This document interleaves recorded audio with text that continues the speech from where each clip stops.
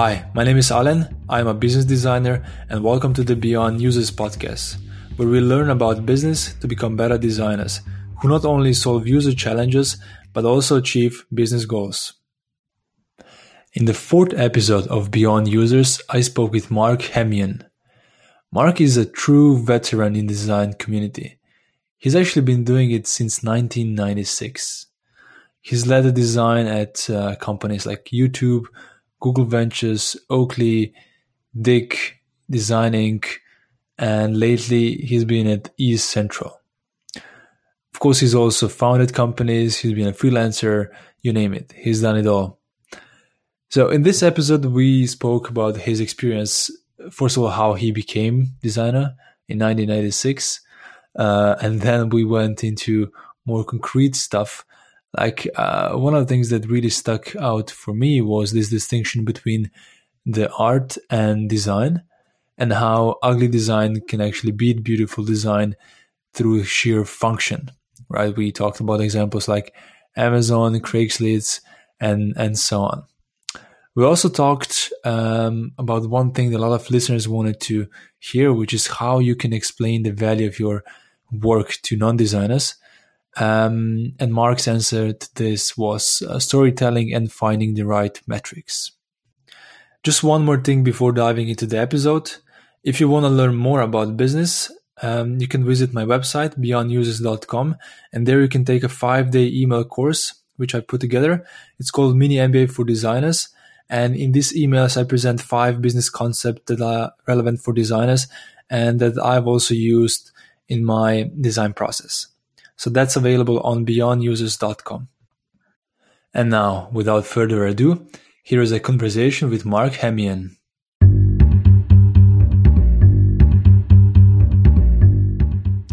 So Marc, first of all, how did you get into design? I heard in one of your talks that you said you've been designing since 1996, which is almost like when I was born. I'm joking, but it's like more than 20 years ago. Design wasn't that popular back then, right? So how did you even hear about design, let alone get into it? We've always had graphic design. It's been around for a long, long time. I had a computer growing up. When I turned 18, my mom got me a job. And that's when I started designing officially for money. It's $6 an hour with a man named Hugh McGee. And he was this gregarious man. He owned the domain name details.com, which I'm sure he's since sold it. But he was a local graphic designer for the town I grew up in Vienna, Virginia. And he was a traditional agency kind of guy. He was the showman. He was the madman. People would come in and listen to his stories. He would sell them a logo, a restaurant menu, whatever it is. And he's the one who taught me, I think, salesmanship. He taught me how to tell a story. He taught me like these fundamental principles that I've used kind of for the rest of my life. And what's interesting about Hugh is he also had a big heart. He was what's called, I don't know what you have in Germany, but over here they have these programs, sponsorships for people who are trying to quit drugs or alcohol, right? So he was part of an organization called Narcotics Anonymous. And Narcotics Anonymous has different symbols that they have on their tokens that they give out to folks who have been sober for 1 year, 5 years, etc. And you would always, we'd always have people coming into the office. Half of them were clients. The other half were recovering drug addicts who wanted to spend time with you because he just had this light about him. He just was this very open person. And he sponsored just dozens and dozens of people. Anyway, so he always made me, in any design I did, I always had to hide symbols of Narcotics Anonymous. And I think it taught me early days that, what really you can use design to tell a story and to kind of hide certain messages. And to this day, when I do logos or even product design or anything, there's always little things that I'm adding or tweaking that, maybe someone will notice someday, but it's okay if they don't. They're kind of in there for me. And I think that's kind of where things started. And I got to give my mom credit. She kind of forced me to take the job. I didn't really want to. So there you go. Okay. You said that Hugh taught you how to sell, right? Is there any specific story how he used to do that? Yeah. One thing that he always did when he was selling a logo is he realized quickly that a logo is such a emotional project for many founders, for many business owners. Even if the business is a small mom and pop thing up to a big Fortune 100 company, there's like the same emotional investment. People really care. And what he learned is he taught me that you can't convince someone to love your design, no matter any amount of talking or anything. But what you can get people to agree upon is emotions. And what I mean by that is he would bring people in and he would force them to pick 10 adjectives that would describe the emotion that people wanted to have after they experienced their brand. And he would define brand as everything from, of course, what the window dressing looks like and the business cards and the logo, down to what it felt like to interact with the customers and the business folks, the employees.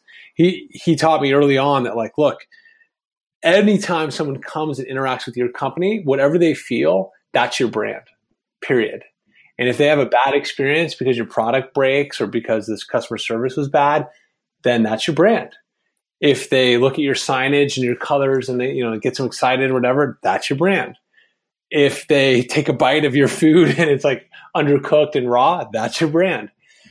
And so he went through this exercise. The founders would come in and Hugh would talk to them, teach them about this adjective thing. And we'd write these 10 adjectives on the wall. And then we'd go through each one of them and we'd hammer them down until we just picked 3. And we did that before we did any design, anything. And we like all shook hands and we said, okay, here's our 3 adjectives. This brand has to be edgy. It has to be futuristic, and it has to be evocative. Let's say those are our 3 adjectives.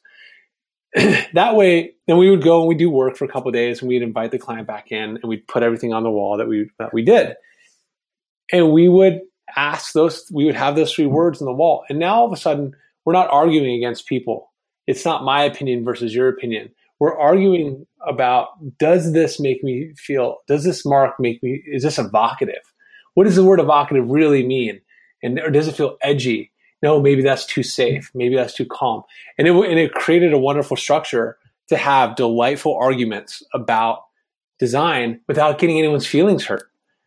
Because as soon as someone says, well, I like blue, and you have a logo that's red, black, or gray, you know what? You've just fundamentally put a knife through that person's heart and said, you don't matter. Your opinion doesn't matter. And there's no greater way to turn someone off than to pretend like they don't matter and that they're not seen. And so and I've always used that technique to remove people's opinions from a discussion. And I think, frankly, that's why in modern UX design, people are always talking about, well, let's talk about the user. And what they're doing is they're just removing the argument between the 2 people in the room, between an engineer and a designer, or a product manager and a designer. They're kicking the can to this user who's off in some other realm somewhere using the software. And it makes it safe. It really does. It makes it safe. Now, I will say, from time to time, there were moments when Hugh would happen. And that means he would stand up and he would give an impassioned speech, and he would push for a certain design direction when he could tell clients and people were stuck. And, the adjective thing didn't work, or, whatever. And that's when the power of charisma, storytelling, confidence really kind of lean in. And he would say things like, I've done this a long time. I feel this particular direction will really serve you well. I've seen it before in this, and he would loan people his confidence. And a lot of people really liked that. That really resonated with a lot of people. They didn't trust their own opinions because they could trust Hugh's. And, I try not to do that, though, too often, because I don't want people to resent me if the direction was wrong or if the idea was wrong. I mean, it's really important that you get buy-in from everyone. That's why when you're dealing with like multiple stakeholders, sometimes you spend a week designing and then you spend 4 weeks just talking to everybody. And that's okay. Like, that talking is also design. And a lot of designers get kind of frustrated because, maybe they spend a day, 10 hours of actual design work, actual hands-on crafting.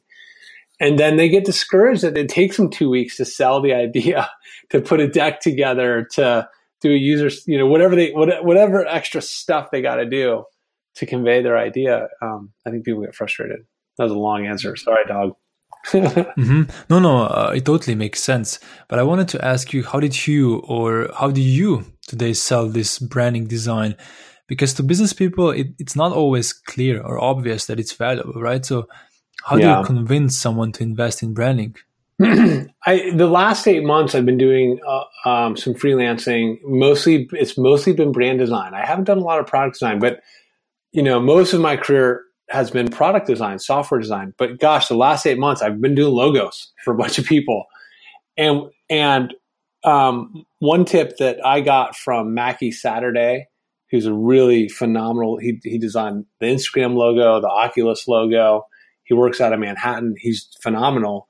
And I had a situation where I couldn't get the client to understand the mark I made.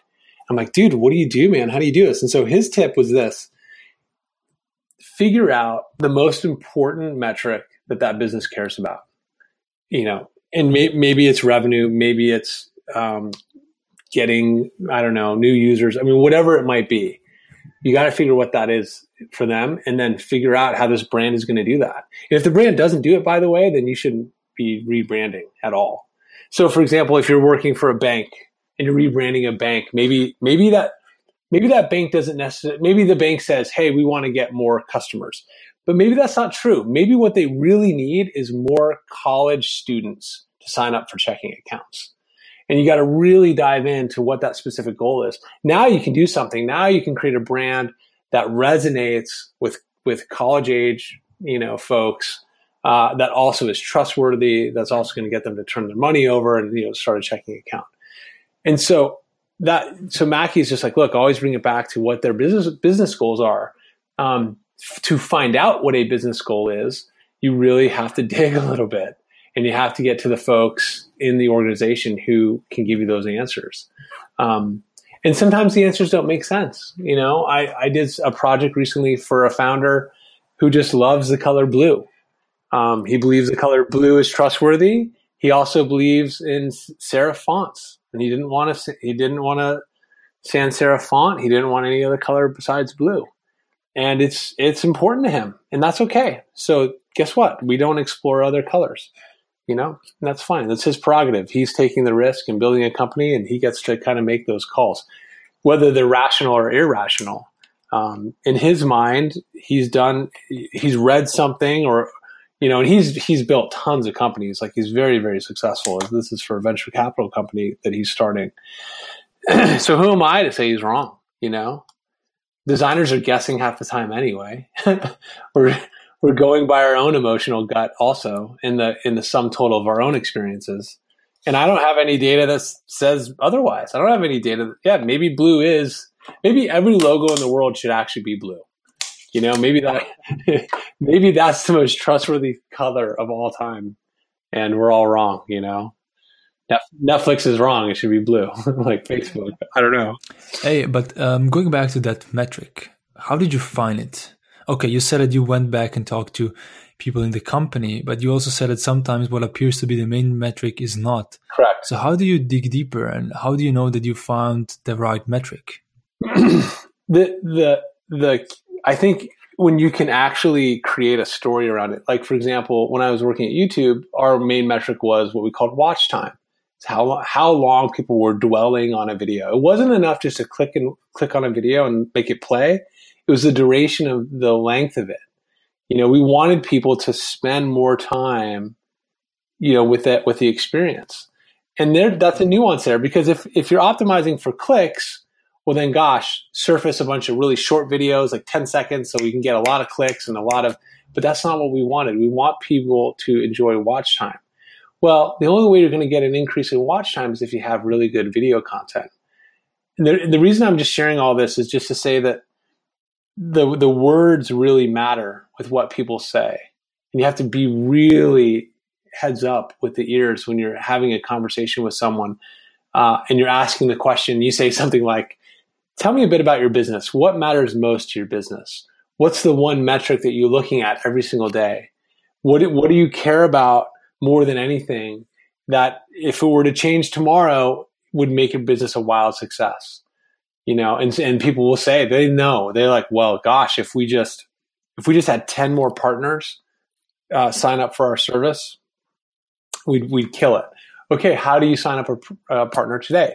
Well, it's a 6-month sales cycle because we're SaaS and we're a B2B software platform and it's really hard. Okay, what part of your website deals with this? Well, we have these random funnel pages out there that my SEO guy keeps making. Okay, which ones are most effective?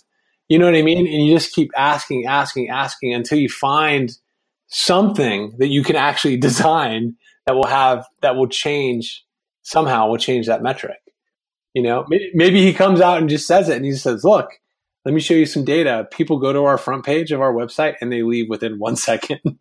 And they don't click this big button that says sign up now, or they don't, sometimes it can be that simple. It's never really that simple nowadays. I mean, most people, there's enough templates out there and there's enough good design that you can buy for free from Squarespace or WordPress that has pretty good UX in it.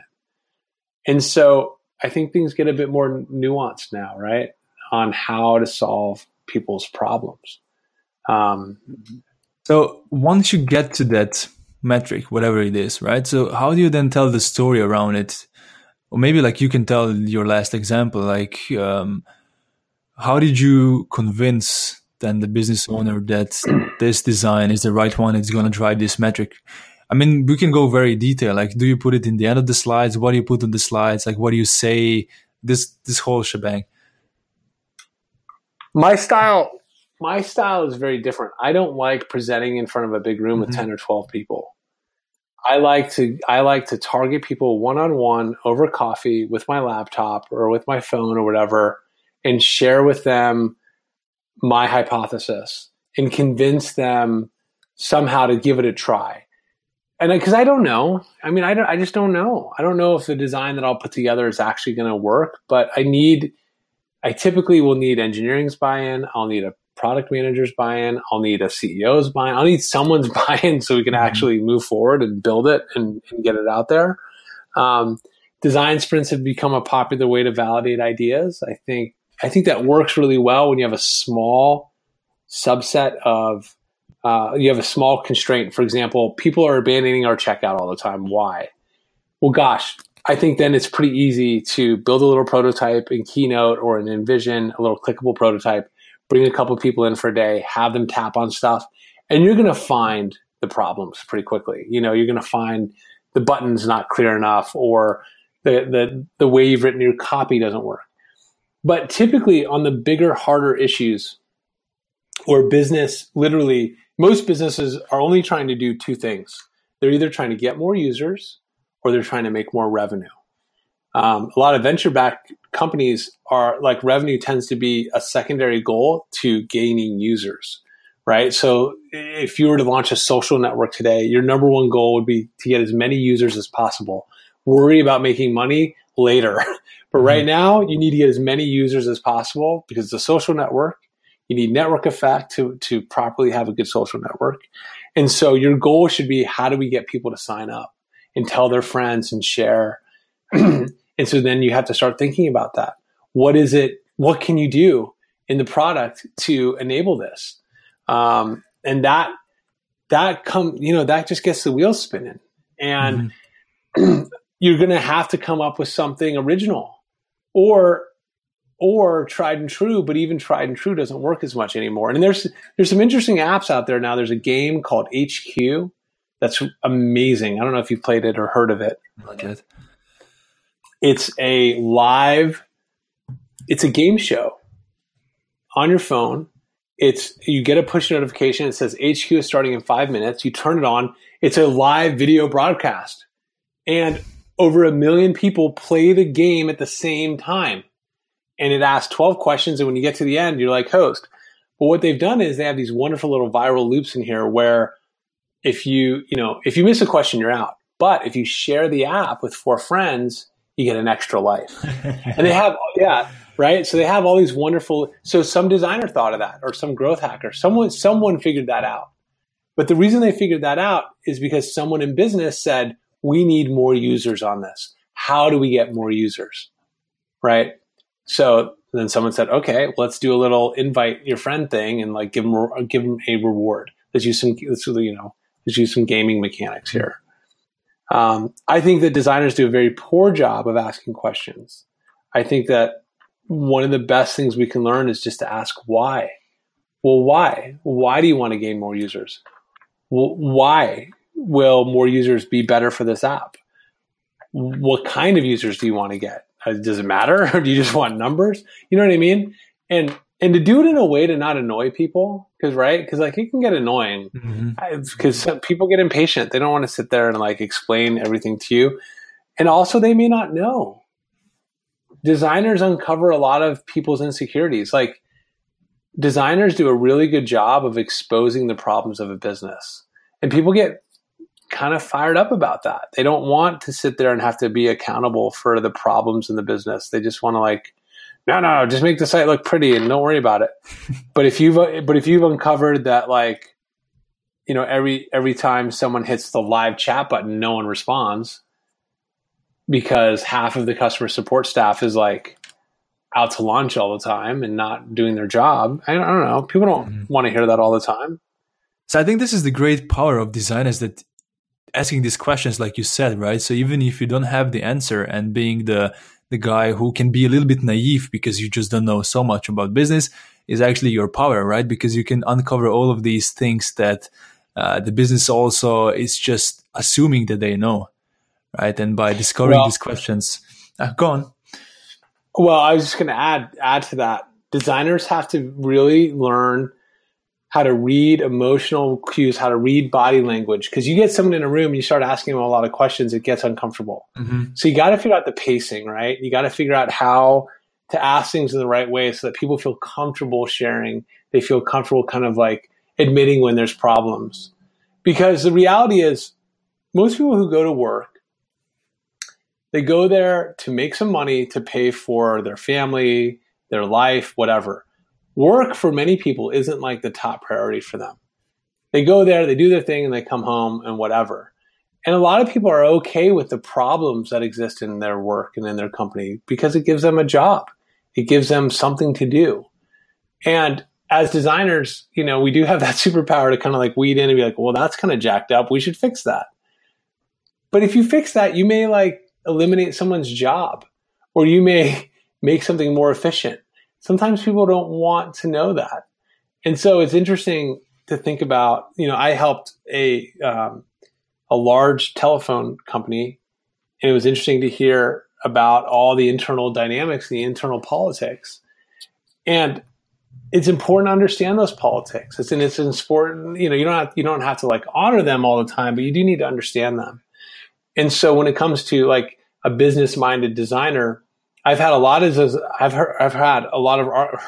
designers try to argue on behalf of the user at the detriment to the business making money, where they'll say, well, yeah, you're just being corporate, greedy people.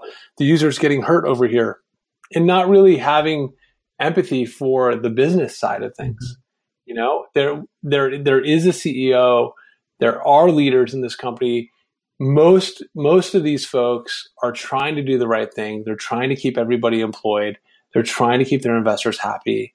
And it's hard. I've done it. I've been a CEO. I've been a founder. And it is very, very difficult. And I've had arguments with my designers who are like, well, this is the best thing for the user. I'm like, yeah, I get that. If we do that, it'll be super expensive for us. And like, it's not good. Like, I don't want to do that, even if it's better for the user, because it's going to cost me more money. For example, customer service is always a big one. You know, so someone says, let's add intercom to our website. You know intercom, yeah? Yeah. A little chat app. Yeah. Or let's add some kind of chat so that when people come to our site, okay, cool. Guess what? That means I got to hire somebody to like man that all the time. I don't want to man it. Or a designer's like, hey, you know, you really need to put your phone number and your email on your website. Maybe I don't want to. Maybe I don't want to deal with people. You know, I want my privacy and my time with my family. And sometimes designers can have these like really religious battles because they went to some conference somewhere and someone said, you have to have your phone number on every page of your website. It's way better for business. And yeah, sure it is. But if you're like a mom and pop, I don't know, maybe you don't want that. Maybe privacy is your thing, you know? So there has to be this kind of give and take around the solutions that you're offering. They have to somehow, you know, mesh with the business and where the business is at. You know, it's not as simple sometimes as just like, oh, we'll design it like this. Yeah, dude, of course, if you're like Facebook or Google and you have 1,000 customer support people, or you have the infrastructure to support these design changes, you know? How do you find the right balance? Like, for example, in the last episode, I talked with Joel from GitHub, and he said that a lot of designers, after they learn a little bit about business, some of them have a tendency to go overboard, right? They start making some decisions that are good for business, but actually bad for user. And it sounds like you've been on the boat. I mean, you've seen the both sides, right? You understand the business, you understand the design. How do you find the right balance here? I mean, look, Facebook just came out with Messenger for 6-year-olds. I don't know why. That doesn't make any sense to me. I think that's a business-oriented decision to sell more advertising to the youth market. I'm sure some Facebook designers are going to listen to this and like rob me, you know, get after me on Twitter. I just don't understand why. Except that it's only for business. I don't know why the hell you need to make a chat app for a 6 or 7-year-old. They shouldn't even be on a stupid phone. They should be being a kid and enjoying their life. And so there's a designer on that project. I don't know who they are, who he or she is, but I have to wonder like what they're thinking about, why they're okay with that decision. And you know, there's a lot of software like that. There's a lot of products like this where business does push too far. We have to ask ourselves, you know, going back to the YouTube example, if the goal is watch time, okay, what you're basically saying is get people addicted to YouTube. That's what you're saying. Yeah. Yeah. Is that good? Is that bad? I don't know. It's good, sure, if maybe they're getting educated, they're learning, or maybe they're being exposed to different ideas. I mean, but then you're in the slippery slope of putting your morality onto the world and like how things should be. And and I will say, I do think designers need to have a moral position. They do need to have a belief of what they think is right and what they think is wrong, or nothing is right or wrong. You know, that's a belief also. They need to come at their design problems with a set of values and a set of opinions, or otherwise they're just going to be like running around. The cool thing is, like, let's say, for example, I don't think this, but let's say I did. Everyone under 12 should never have a cell phone. Let's say that was my opinion. And, you know, my boss comes out and he says, hey, we need to make an app for 10-year-olds to help them learn about finance. Young kids don't have cash these days. They have debit cards. And, you know, I just don't want people to be in credit card debt like I was. So my goal is let's educate young people about finances. That seems pretty reasonable. Like, okay, cool. That seems pretty reasonable. But I have this like moral dilemma now because I don't think young kids should have cell phones. And so what do? Do I not take the job? Do I not do it? Do I, you know, and things get really complicated really fast. Let's say I'm married and I have a baby. I don't really care what I'm doing. You know, I'll do a porn site for crying out loud if it's going to pay for my family. And next thing you know, right, then your principles kind of go out the window, which, you know, hopefully they don't. You know, hopefully you stick to your guns and something better happens. But I think that the original question is, how do you find the balance?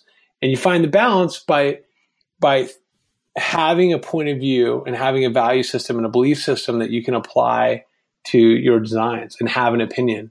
Designers have a lot of, you know, insights, and like they're very free on like, oh, that looks cool or whatever. I wish I heard more like educated opinion about why a business should be, you know, why a business goal should be, you know, played out in a certain way. For like, I don't have the right words, but. Do you got maybe some examples from your last startup, Design Inc., like some examples of how you made these decisions? So you gave this example of the chat function on the website. Any other decisions that come to mind and how you guys discussed it? Well, Design Inc. was interesting because we had a community of 2,500 designers who were telling us all the time what they thought was right and what they thought was wrong. And yeah. And having designers for customers is pretty interesting, right? Yeah. And you know what? They're just like regular customers. They're wrong many times. Okay. Sometimes they're right. Sometimes they're wrong. They just don't have all the facts when they're trying to advocate for things. So for example, for those who don't know, I had a startup called Design Inc. It matched companies with designers. Any company could post a job, and then we had this hand-curated group of people, about 2,500, who were of these great designers. The company would request to come in, and then the designers could then bid on these projects. And we had all sorts of projects come in. We had some projects that were $500, and we had projects that came in that were like $60,000, $80,000. And as a freelancer, you get an $80,000 project. That's awesome. Like, it's really cool. But guess what? If you get a project for $500, that's cool too. It's $500. And we had this debate inside our community where many designers said, we don't want low dollar amount jobs. We think they're bad. We think, and you know what they were really saying, Alan, is what they were really saying was, I am a fancy designer. I don't do cheap work. And of course not. I know you don't do cheap work, but then when you really pull apart these jobs that would come in, we had a job come in once for like a couple $100, and it's literally said, take my logo, put it on a transparent background. And this is what spawned the conversation. And dude, how fast would it take you to take a logo, put it into Photoshop, use the wand tool, and pull the background out? Like 2 seconds? Not even, right? Mm-hmm. This was probably the best paying job on the platform. Yes, you got it. So, okay, so $200, let's say it was $200 an hour, and it takes you like 2 seconds. I mean, do the math on that. You're making thousands of dollars an hour, really, technically. But turns out, so the designer picked this job up, and it turns out it was posted by one of the most powerful venture capital companies in the Valley. This designer made that introduction, did the thing real quick, and ended up making, I don't know, maybe over $100,000 over 7 months on work just from this VC, just because they didn't just like take something at face value. So if we would have listened to our community and like put a block on when people submitted projects and said only projects 2,000 and above, you lose that opportunity for these little small micro things to happen. And that's the thing about platforms, and that's the thing about software, is when you build software, you have to allow yourself to be surprised, right? And people don't do this. When people build software, they work so hard at getting the user story right. They work so hard at user research, and then they build the exact thing to answer that question. Okay, but sometimes you don't have to do that. Sometimes it's okay to create a platform, set a few rules, and then see what the world does with it. Let the world be creative with what you make. Give them the opportunity to use whatever thing that you're making in a way that suits them. And that's how we have things like Craigslist and eBay and even Twitter. At one point, someone said, I want to use a hashtag to organize stuff. At one point, people would, list people's @names and say, follow Friday. And, and all these things kind of happened over time because they left the platform very open. They didn't try to be so prescriptive on how a user should behave. Who are we? How arrogant are we that we're going to force users to behave in exactly the way we want them to? And that's a rule that some of the greatest pieces of software have followed. Like YouTube was very open. It's like, yeah, just go for it. There weren't that many controls in place. And I think the best software does that. I don't think Facebook was kind of Wild West for a long time. You could post whatever you wanted. Obviously, they have much harder things to deal with now. With 2 billion users, they have a responsibility to the world on what, when you're dealing with fake news and propaganda and all sorts of things that can really send people out of control. And they're working on this, and it's very hard. It's funny. I talked to a friend today who's an engineer on Newsfeed. He told me he's working 5 times harder than he ever has in his life. And he worked at YouTube. He left and did startups, and he already was a hard worker. So for him to say he's working 5 times harder now on issues with newsfeed at Facebook tells you how serious, they are kind of taking this platform that they have. And they do need to make it more closed. They do need to rein it in. They do need to put more rules in place because, people have abused the newsfeed, and they know that they'll figure it out. And so, ultimately, sorry, I keep saying, I hate when people say, apologies, podcasters. I'm trying not to say it the rest of the thing. If I do, I'll send you a Dogecoin. So, shoot, there it is. There's a, dang it. Dogecoin. There's a critical part of design that only comes after a lot of experience. And that's just being able to pull from mistakes that you've made in the past. And that just takes time. There's no substitute for it. What were some of the biggest mistakes you made? From a design perspective or in life? Let's do design for now. Oh gosh, I had a design that took the YouTube player controls off. So when you hit play, I made the controller, I made the play button and all that stuff fade away. That's because Vimeo did it. Vimeo did this. A lot of video players did this. When you hit play, just let the video show me the video. I don't want to see the controls. And it had a dramatic. I mean, we lost millions. It was terrible. It was a really bad experiment. It didn't work. People complained. I don't know how to maximize the video. I don't know how to pause a video. How do I scrub through a video? People freaked out. And that was a mistake just because I thought it would look cooler and I was wrong. So for this specific mistake, how did you, after the fact, communicate with the team? Did you have to defend yourself or did you just iterate back to the old version? What was the whole we iterated back within a day to the old version because it was that severe. It was that bad. We shipped it. Okay. Within hours, we saw badness in our stats. And we just pulled it and went back to the old player. And what did the stats say? Sorry. It just said let's say people were viewing 1 million videos a day, it would drop down and the numbers are much bigger, but just for sake of argument, it went from 1 million to 200,000. No, that's not true. 1 million down to 600,000. It was huge. It was a huge, huge problem. And we caught it really fast, and thank goodness, but still it was bad. And I don't know, I admit that stuff all the time. I say, yeah, that was me. I screwed that up. That's my fault. And if people want to fire me, cool. I really don't care. Okay. Another Dogecoin. There's I have no problem.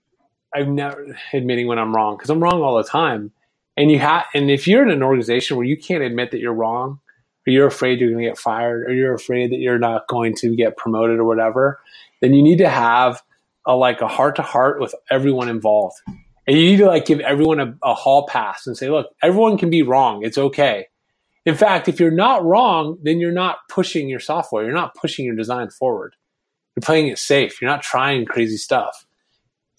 Because the crazy stuff is going to eventually unlock the revenue, the number of people that you want to add on. And you have to have a safe culture to do that. It's important. We talked about your mistakes and lessons, right?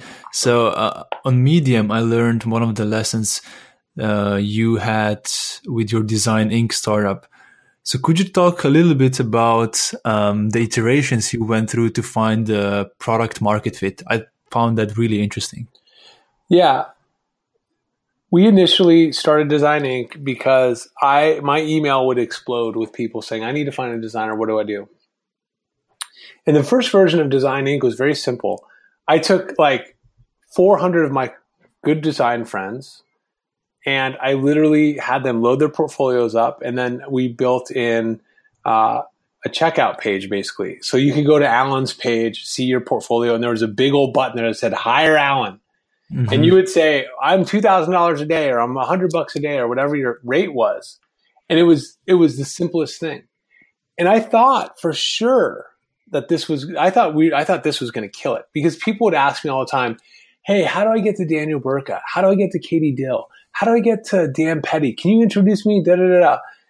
And so I'm like, yeah, I can introduce you. Even better, I'll create some software so you can just hire them automatically. How about that? Just go find them and just hit the button and hire them. And I learned a harsh truth. And I don't know if I put this in the blog post or not. The harsh truth is, when people hire designers, they do not care how famous you are, if you work at YouTube or not. They do not care. All they care about is that you're going to get the job done with the budget that they have in mind, and that you're okay to work with and you're not a psychopath, and that the work is kind of good. No client I've ever met really cares that much that the design is over the top amazing. No client I've ever met cares how many dribble likes you have or how famous you are in the design community. No client I've met cares if you have a podcast or not. None of them care if you have like your own stickers with your own cool personal logo on it. They don't care. They have $10,000. They need to get a website and an app built, and they need to get it done by a certain date. And if you can do that, then you're their hero. You're the person that they need. And we as a design community are so hard on each other. We're so hard on like the style that we do things with. And we forget to talk about the practical side of designing. The reality is we all need to make a living with this craft. To make a living, you have to do jobs and work with clients that sometimes there are compromises to. And if you're doing some design work that frankly is just okay, but it meets the needs of your client and they pay you and they're happy, then you are the greatest designer in the world. You're the number one. Even if they say, I want it in blue, I want to use Comic Sans, and I want every link blinking. If you deliver that and that's what they want and they pay you and they're happy, that's okay. You're not a bad designer for doing that. You're not a bad person for doing that.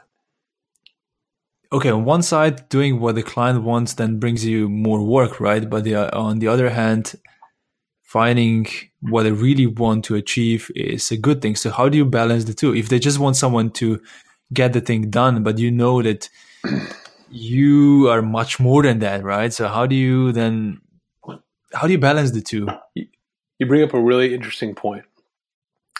I want designers, whoever's listening to this, I want you to get your journal out. I want you to write down the things that you really want to accomplish in your life and what you really, really care about. Okay? And for some of you, you're not going to be honest with yourself. You need to be. So let's go through an honest exercise together. There are some of you that don't care about how much money you're getting paid. You just want to be well known. You want your work to be seen. You want to set design trends, and you want folks to know your name for how good you are, the quality of your work. And for those of you who feel this way, I would encourage you to do as many. You're going to have to dive into personal projects. You're going to have to think about ways that you can get noticed for the sake of the work itself. Then there's a whole other subset of folks who are like, I don't care if people know me or not. I got to feed my family. I need to feed myself. I need to, create a living for myself because my parents think I'm crazy for being a designer. I'm fresh out of school. How do I even get my first job? For those folks, yeah, you get to go do work for clients and do what they say and not, put up too much of a fuss so you can build up your portfolio, build up your experience and get paid and move on and and fill this gap that you have. There's a gap in people's experience. The only way to fill it is through doing a ton of work. And maybe 10 years from now, when you filled your gap up with hundreds of projects, not two, hundreds, then maybe you can hit that goal of having notoriety and fame and having people know your name. And you have to just be really honest with what you care about.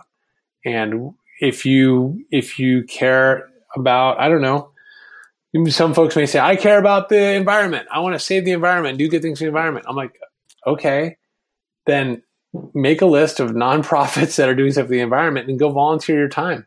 You're not going to get paid. You're not going to, I don't know how you're going to feed yourself, but you're going to help protect the environment by maybe doing design work for some nonprofit somewhere. If you want to be famous, well, there's a lot of things you can do. You need to be really active on Dribbble. You need to be active on Twitter. You need to, Dogecoin, reach out to other famous designers and strike up friendships. Go to conferences. Go do talks. Get people knowing your name. Just because people know a designer's name doesn't mean they're good designers. I'm not a good designer. I've just done it a long time. I'm no better than anyone else that's out there. Truly. I've just been doing it a long time. And so I get really kind of fired up when people don't look at we are the modern carpenters and the modern plumbers of the internet. We're journeymen, we're craftsmen. We're nothing special. It's important to understand that. Yeah. Have you done this exercise yourself? Yeah, of course. What was if I may ask, what was your answer, and what was then the action plan after that? I have, it's funny because I knew you were going to ask that. I have my journal right here. I just pulled it out and I wrote down this question. I said, how do you want to be remembered? That's what I wrote down. That's how I couched it for myself. And what I wrote was kind of weird. I wrote, I want to be a great, honorable father. I want to be honest but helpful. And what I mean by honest but helpful is people ask me for feedback all the time. They'll send me their app or whatever. I did it this morning. Someone sent me a tool that they're building. And I just prepped them. I'm like, I will give you my feedback, but I want to be honest with you. And I want to share things that I hope you can do something with. And I just tell people, I was like, please don't share it with me if you just want me to tell you you're a good person and you're a good designer. It's like, go somewhere else for that. Don't come to me for that, please. I want to be a good, this is part of being a good father, is I want to be a good provider, which means I need to make money to help finance to finance braces. And, that's important to me. It's important to me to do that. I wrote here, give back to the community and help others make money. So that was my specific for the design community. Give back to the design community by helping other people make money. And I had to say, we did that with Design Inc. There were thousands of designers who made thousands and thousands of dollars. There was 900 companies who used Design Inc. to find designers, and I'm sure they're still working with the designers they found to this day. That makes me super happy. And one thing that makes me sad is when we closed Design Inc., I got hundreds of emails from designers super bummed that we closed the platform because unfortunately, we cut off their livelihood. They were using Design Inc. as their source of freelance work, and that hurts a lot. I put in here also, I want to be kind and loving. I don't think I'm the most kind person. I don't think I'm the most loving person. I let my ego get in the way a lot, and I'm not that kind sometimes. Sometimes I'm pretty blunt. What else do I have on here? I would love to own a beautiful home again. I sold my home in California. We moved here to Hawaii. And I would really, really love to be a great artist. And to be a great artist takes a lot of time and many, many years. And I almost said, almost gave you guys another Dogecoin. I want to figure out how to do that someday, because I get bored of digital design. I like painting. It's so freaking hard. And I look at people who are so good and I'm just like, gosh, it makes me feel like a beginner again. I really love that.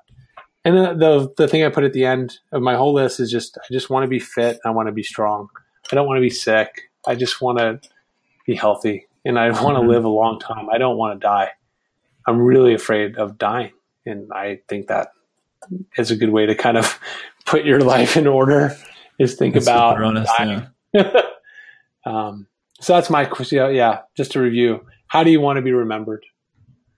You want to be remembered as having the most popular shot on Dribbble? Yay. Good for you.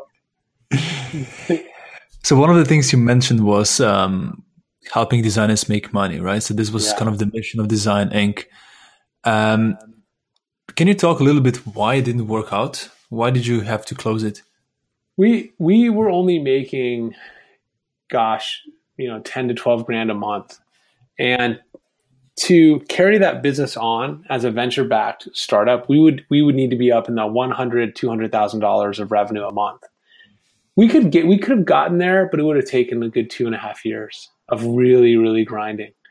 And we just didn't have that much money left. We had about a year of money left, and we just didn't have enough runway.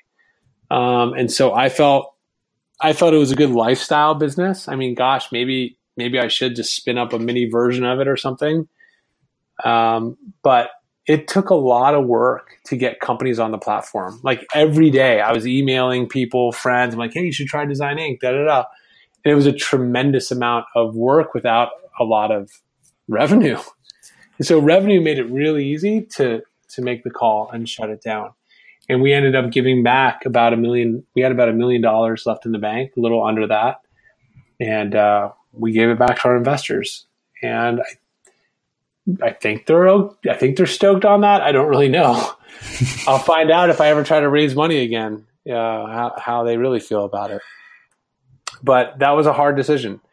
Some people on the team were frustrated by that decision. They wanted to kind of run that money down. But, Dogecoin, when you get a lot of people working in a company, your burn rate gets high, 60 grand, 80 grand, like really fast a month by employing engineers and folks to build. It's just expensive. It's expensive to run a company.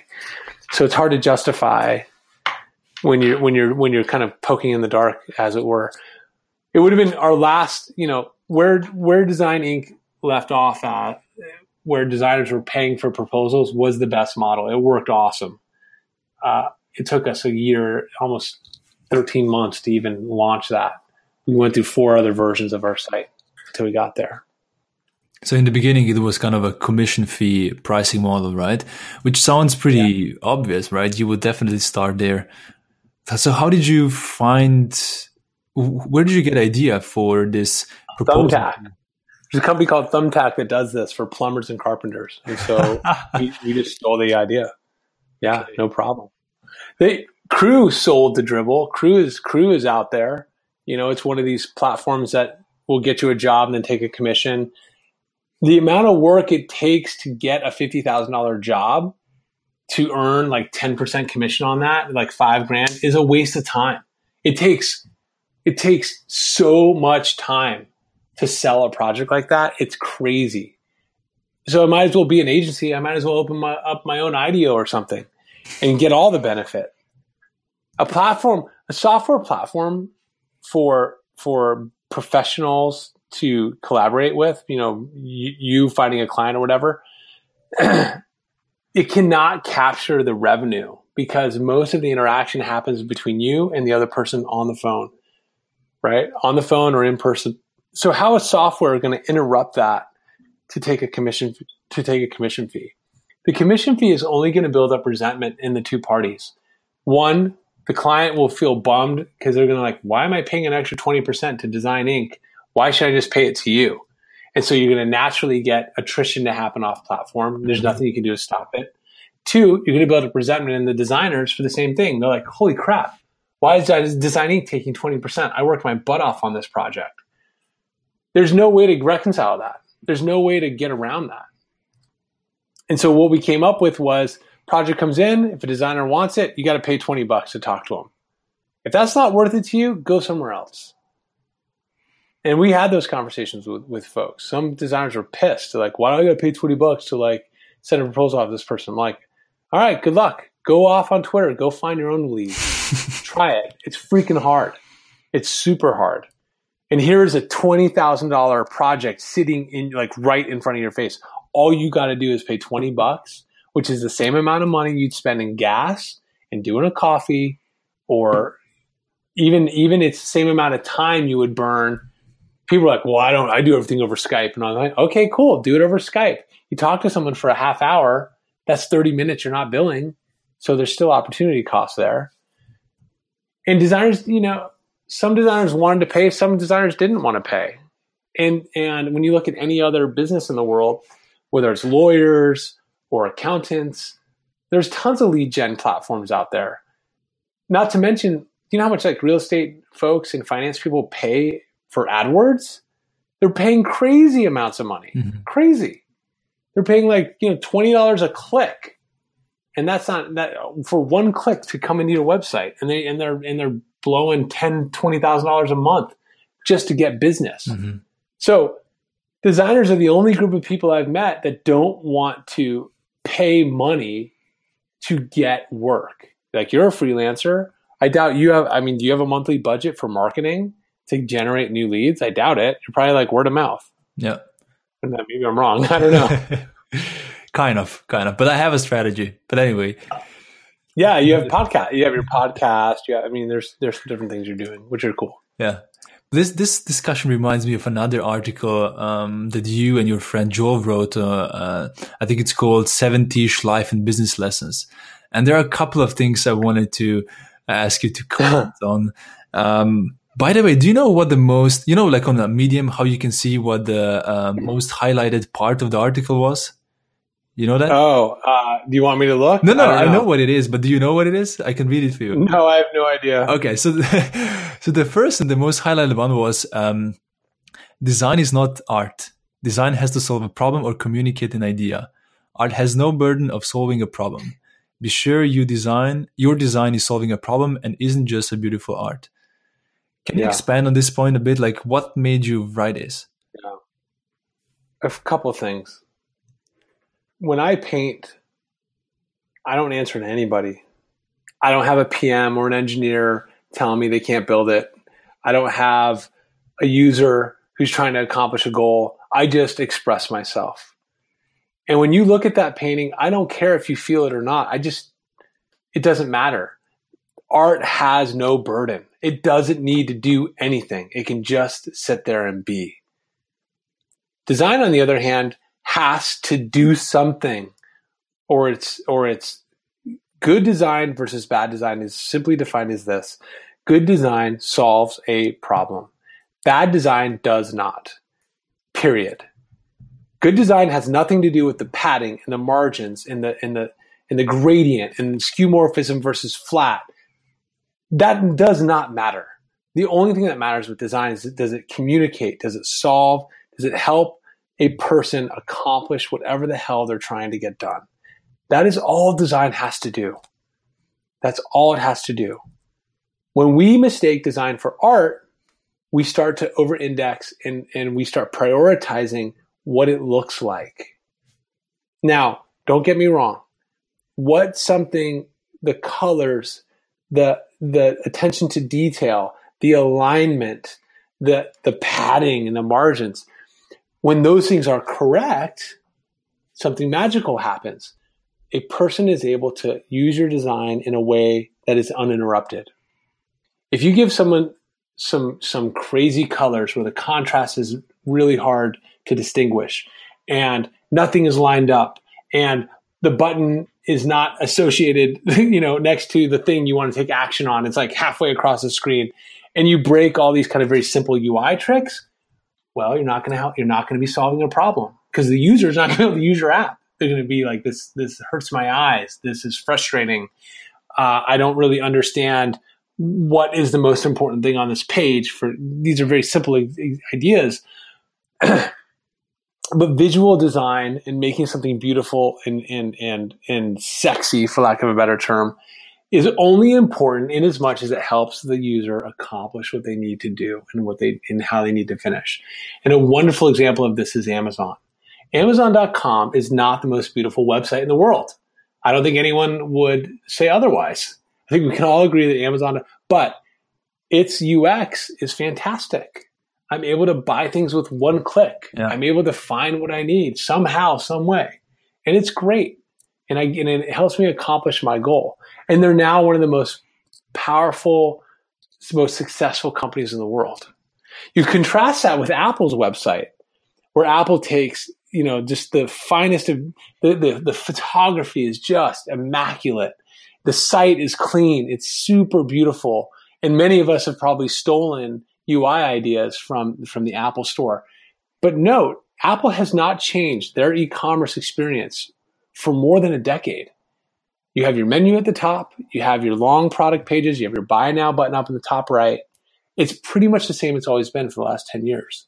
And they just keep doing, more beautiful photography. They start playing with some animation that is kind of special and cool. But for the most part, it's kind of stayed the same because it works. It works. So why fix it? Why monkey with it? Mm-hmm. YouTube is another example of that. The video is on the left. The thumbnails are on the right. It works. Newsfeed from Facebook. It works. They tried the timeline with the kind of the dual newsfeed, if you remember, where they kind of had two timelines going back and forth and you'd zigzag down the timeline. That didn't work. Instagram is a feed. It works. They haven't changed it. They're not going to change it. 10 years from now, newsfeed is going to look like what it looks like. Instagram is going to look like what it looks like. So is Amazon. So is YouTube, because they've solved that those UI patterns are solved problems. Snapchat invented stories. Facebook has now stolen that, and Instagram has stolen that. Stories is a UI pattern that works. It's engaging. It keeps people going over and over again. And that's a fascinating piece of UI because there is no UI. It's Chromeless. It's just the content of the user. You can tap, sure, and see like an avatar of who did something, and there's some micro interactions you can do. But for the most part, it's one of the most mindless UIs there are. And that is by design, right? They don't make it complicated to switch to the next picture. In fact, if you don't do anything, it goes to the next picture. They're automating the UI for you. And we're now seeing this in Netflix and in YouTube, where we're taking away choice from the user, right? Mm-hmm. We're actually now just saying, no, we know better. We're going to go to the next thing for you. Yeah. We knew you wanted to do that. And let me tell you, back in 2012, we tried some of this at YouTube and we had users that lost their mind. Like, don't autoplay the next video. How do you know I want to watch that? How dare you? It's a different time now. Yeah.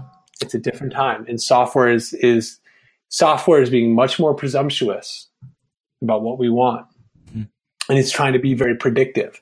And we're going to see this with voice and different things. I know that kind of like totally goes off what you asked, but anyway, we went there. We went on a tangent. No, that's usually the interesting stuff. So the second thing that you wrote in that article that I found very interesting was a point where you say success equals 80% sell and then 20% design. Right? Talking and selling your design work is just as valuable and important as the actual design work. Can you talk about this point too? Sure. We hit on it earlier. Yeah. One of the qualities of a good designer is, of course, storytelling and communication. And I think a lot of designers feel guilty when they're not with a mouse in their hand or a Wacom tablet. It's okay to spend a lot of time meeting with people face to face and talking and sharing your designs and talking through them slowly and going through like why you made your decisions and then bringing up, here's a user. I just think the storytelling art is lost, or it's even not even taught in schools. And we assume that, hey, I've designed something cool. You should just get it. You should just understand it. But guess what? People are busy, man. They're trying to get their jobs done. So if you are trying to get a salesperson or a marketing person or a CEO to buy into your designs, you need to get their attention and sit down and spend time with him or her and help them understand what you know. And don't assume they know anything. They know nothing about design or anything. That's why they hired you. That's why you're working with them. So walk them through how you think about things, what your perspective is. Help them have empathy for you. And realize that they're kind of like lazy and they don't really want to spend that much time sitting here and reviewing mocks and listening to you. But if you do that, you'll find over time that you'll have to do less storytelling over time because people start to trust you and start to believe in you. The next thing you know, you get to this wonderful place where you're working in an organization with a group of people, and maybe you've had this with some of your long-term clients, where they ask you to do something, you do the design, and there isn't even like much argument. It just kind of like flows. And that's some of the greatest working relationships because it's all based on trust. And so that trust is something that has to be built up through just quantity time, not just quality time, but just like quantity time.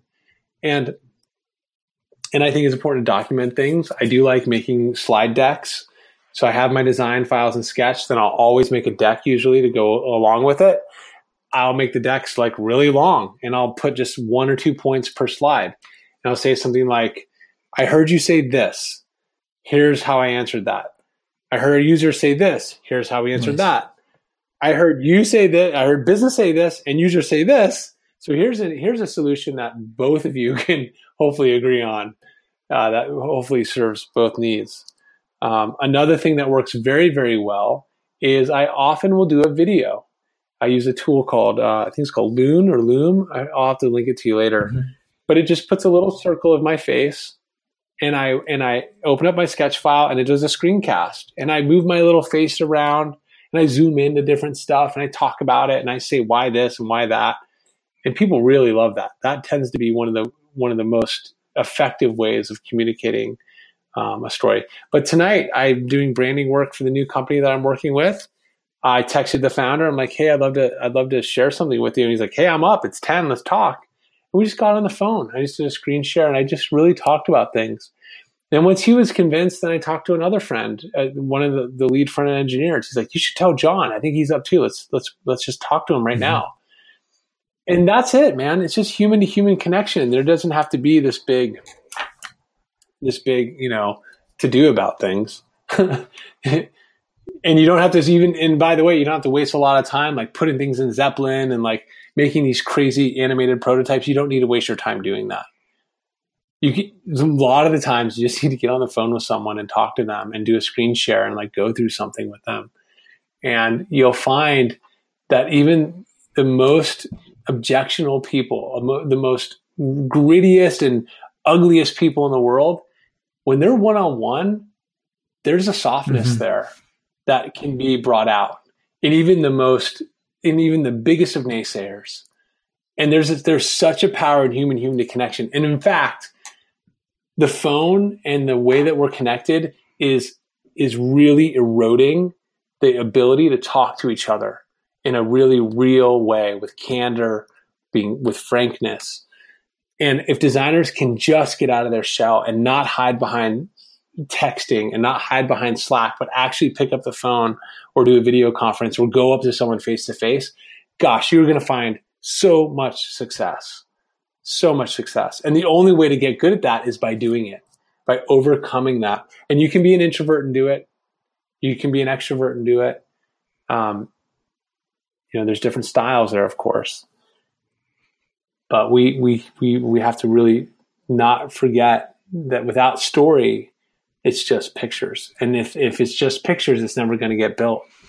In fact, you don't even have to be a great designer. If you can tell a great story and like sketch some stuff on a notebook, and that's enough to convince an organization to build something, dude, you just designed like with a pen in 2 seconds.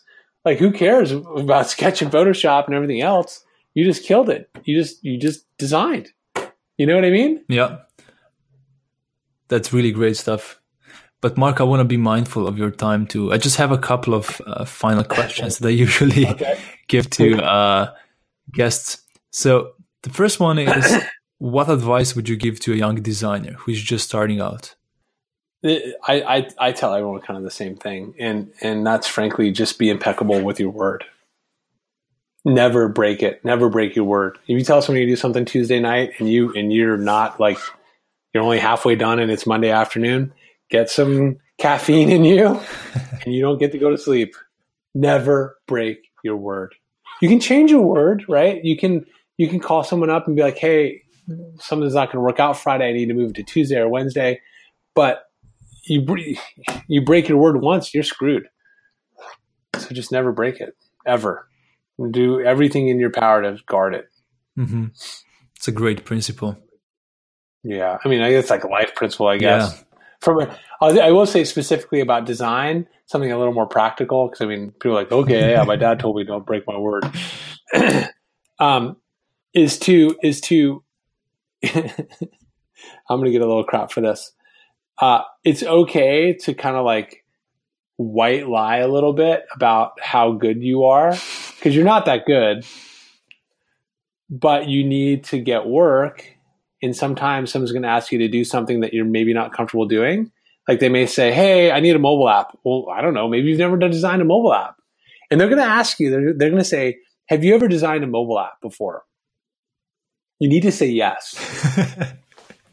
And I'll tell you why. Okay. Because just because you haven't designed it in Sketch or actually physically designed anything, I promise you that your subconscious has thought about it. And if your subconscious has thought about designing an app, you know what? For me, that's good enough. Because that remember, is the point of a designer. A designer solves problems. We just happen to have some software to help us. We're lucky. Photoshop and Sketch give us a way to show what's inside of our head. But let's say those things didn't exist. And someone said, hey, Alan, I need you to design a mobile app for me. And you didn't even have a computer. You just had like your finger and a whiteboard or a marker and a whiteboard. You're going to have to draw it out. You're just going to have to think and figure it out. And then you're going to have to figure out how to get the pictures on the whiteboard over to whoever built. And so I believe that most designers have designed most things in their mind at one point or another. And it's okay to say, yes, you have. And then just get in those scary situations and then figure it out, you know? Has it ever happened to you that you've actually done this and then the client asked you for some sketches or for some case studies? Yeah. And I say, yeah, like VR. So when VR came around, someone asked me like, hey, will you design a VR app? I'm like, yeah, sure. Like, have you done VR before? I'm like, yeah, of course. Everyone is, yeah, right on. And like, well, can you show me examples of it? I'm like, no. Well, let's just dive into your thing and let's see how it goes for a week. If you're stoked on it, let's keep working together. If you're not, fire me. So you just said like, no, okay. and that's it. Okay. Yeah, I just said no. Or you say it's confidential, right? And that's it. No, I don't even say it's confidential because then they're like, well, who's it with? And da-da-da. I'm like, no. Cool. Okay, and the final question is, this usually takes some time, so I'll give you some time. So what is one thing about design that you have changed your mind about in the last couple of years, 3 years, whatever? Oh, what is one thing that I used to believe about design, but now I don't, for example? Or you change. Yeah, exactly. Well, I used to really believe that the visual quality of a design was very, very important. And I used to believe brand design was harder than product design. And I used to put a lot more value on what something looked like than how it functioned. And I don't believe that anymore. I think that Craigslist and Amazon and these crappy looking websites are good design. And I believe they are also,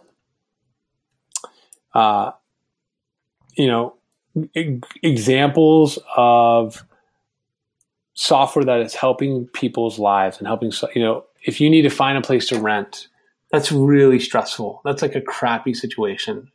When you're looking for home after home after home, Craigslist gets the job done and it helps bring relief to people's lives. It is the ugliest website like in the universe. And so when people seem to hear, when I say good design, they seem to think I'm saying beautiful design. And I'm like, no. Don't put words in my mouth. I'm not saying it's beautiful design. I'm saying it's good design. Those are not the same thing. Mm-hmm. Beautiful design can be bad design. Good design can be beautiful and ugly, right? So Craigslist is good design that is ugly. There's no problem with it being ugly. There's no problem with ugly design. If ugly design works, it helps people, then it is good. Beautiful design. The only people who care about beautiful design are designers. In fact, I would argue most non-designers cannot tell the difference between beautiful and ugly design. We think that they can, but they don't. They don't see it. They don't see the world that we do. And we have to be a lot more sensitive with each other as designers on critiquing visual aspects. We should be going to dribble, and we should be asking the question, or if someone shares design with us, is this solving the problem? We should actually ask the question, what problem are you trying to solve? Like, what's the goal here? What's the story? And then we should be able to look at this work and say whether it accomplishes that or not. And if it does, it is good design. You can offer an opinion later whether you think it's ugly or beautiful, but that doesn't matter.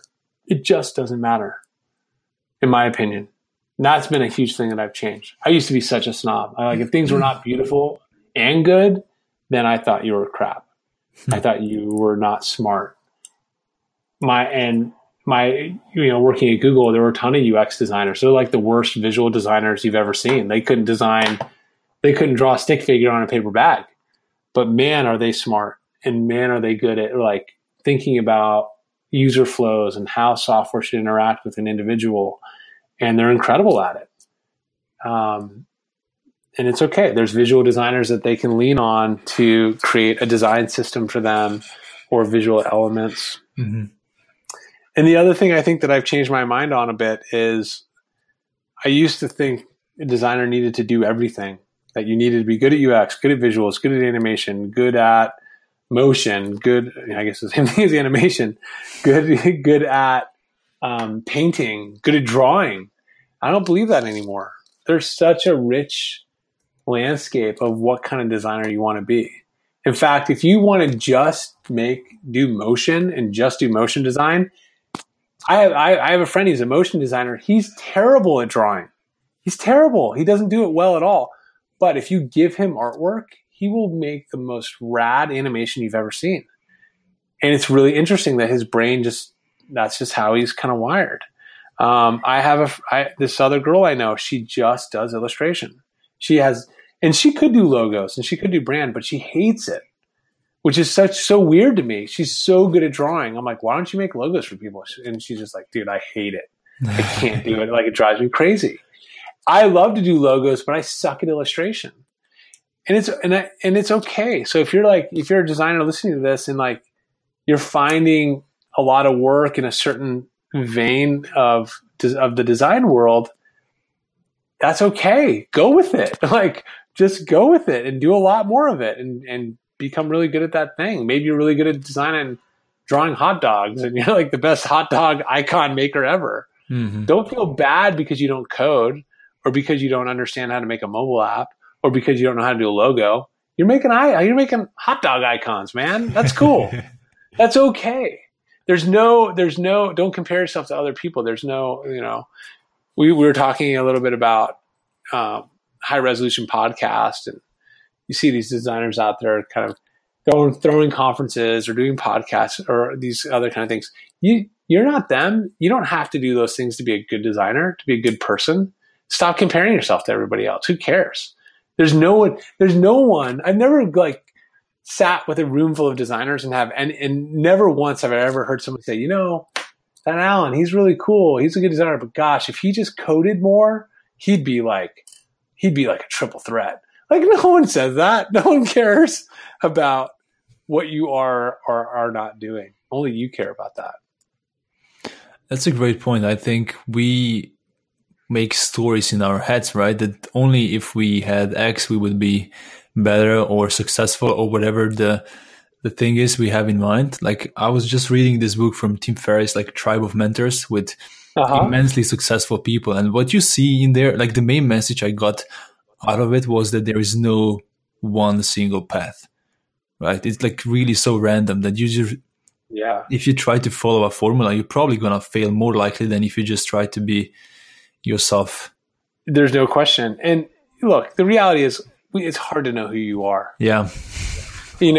So people say, be yourself. And I always ask the next question. I'm like, okay, but who am I? Yeah. Can you please tell me so I can figure out what I need to do? And that's a hard question. Who am I? What am I doing here? That's why earlier I liked that question of like, how do I want to be remembered? That was kind of helpful to me to think about a little bit. Yeah. When you ask yourself that,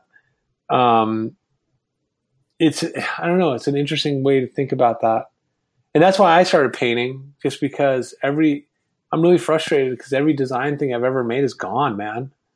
Anything I've made at YouTube or Google or Digg or Oakley or wherever I've worked, dude, it's all gone. It went on the internet and now it's been like redesigned and it's gone. And I hate that. Like, it bums me out.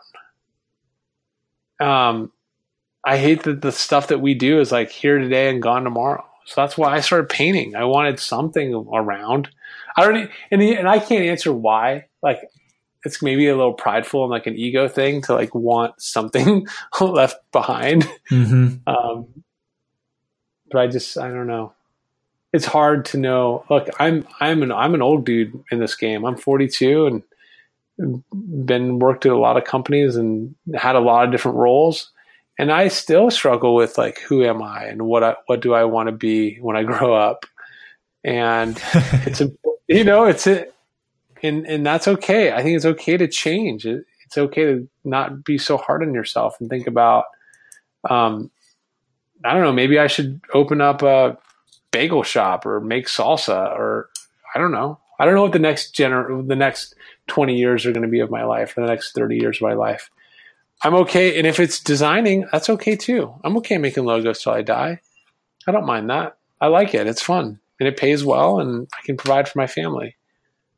So, whatevers, brah. I think that's a great place to finish the conversation. Okay. And Mark, thanks a lot for your time and for really honest answers. I just want to give you an opportunity at the end to share wherever the listeners can find you, or if you have any ask or message for them, whatever, go ahead. I only have 2 words. Drink water. I knew it. I read it like on all of your Medium posts. I was actually waiting for this to be the point where I asked you, what would you give, advice would you give to a young designer? But then... I'm sorry to disappoint. No, it's okay. But I do think drinking water, you'll stay healthier, better skin, your head will be more clear. It just tends to solve a lot of problems. And be grateful that if you have clean water to drink, just be really grateful. You can be grateful by drinking it. Yeah. Oh man. Cool. Well, thanks again, Mark. You're welcome. It was my pleasure. Thank you so much.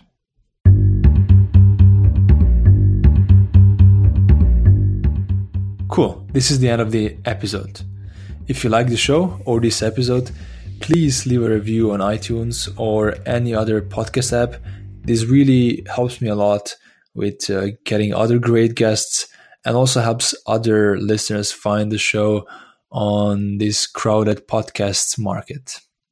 And again, if you do want to learn more about business, you can visit thebeyondusers.com and take a 5-day email course. And in these emails, you can basically learn about 5 business concepts that are relevant for designers. Thanks for your attention and see you next time.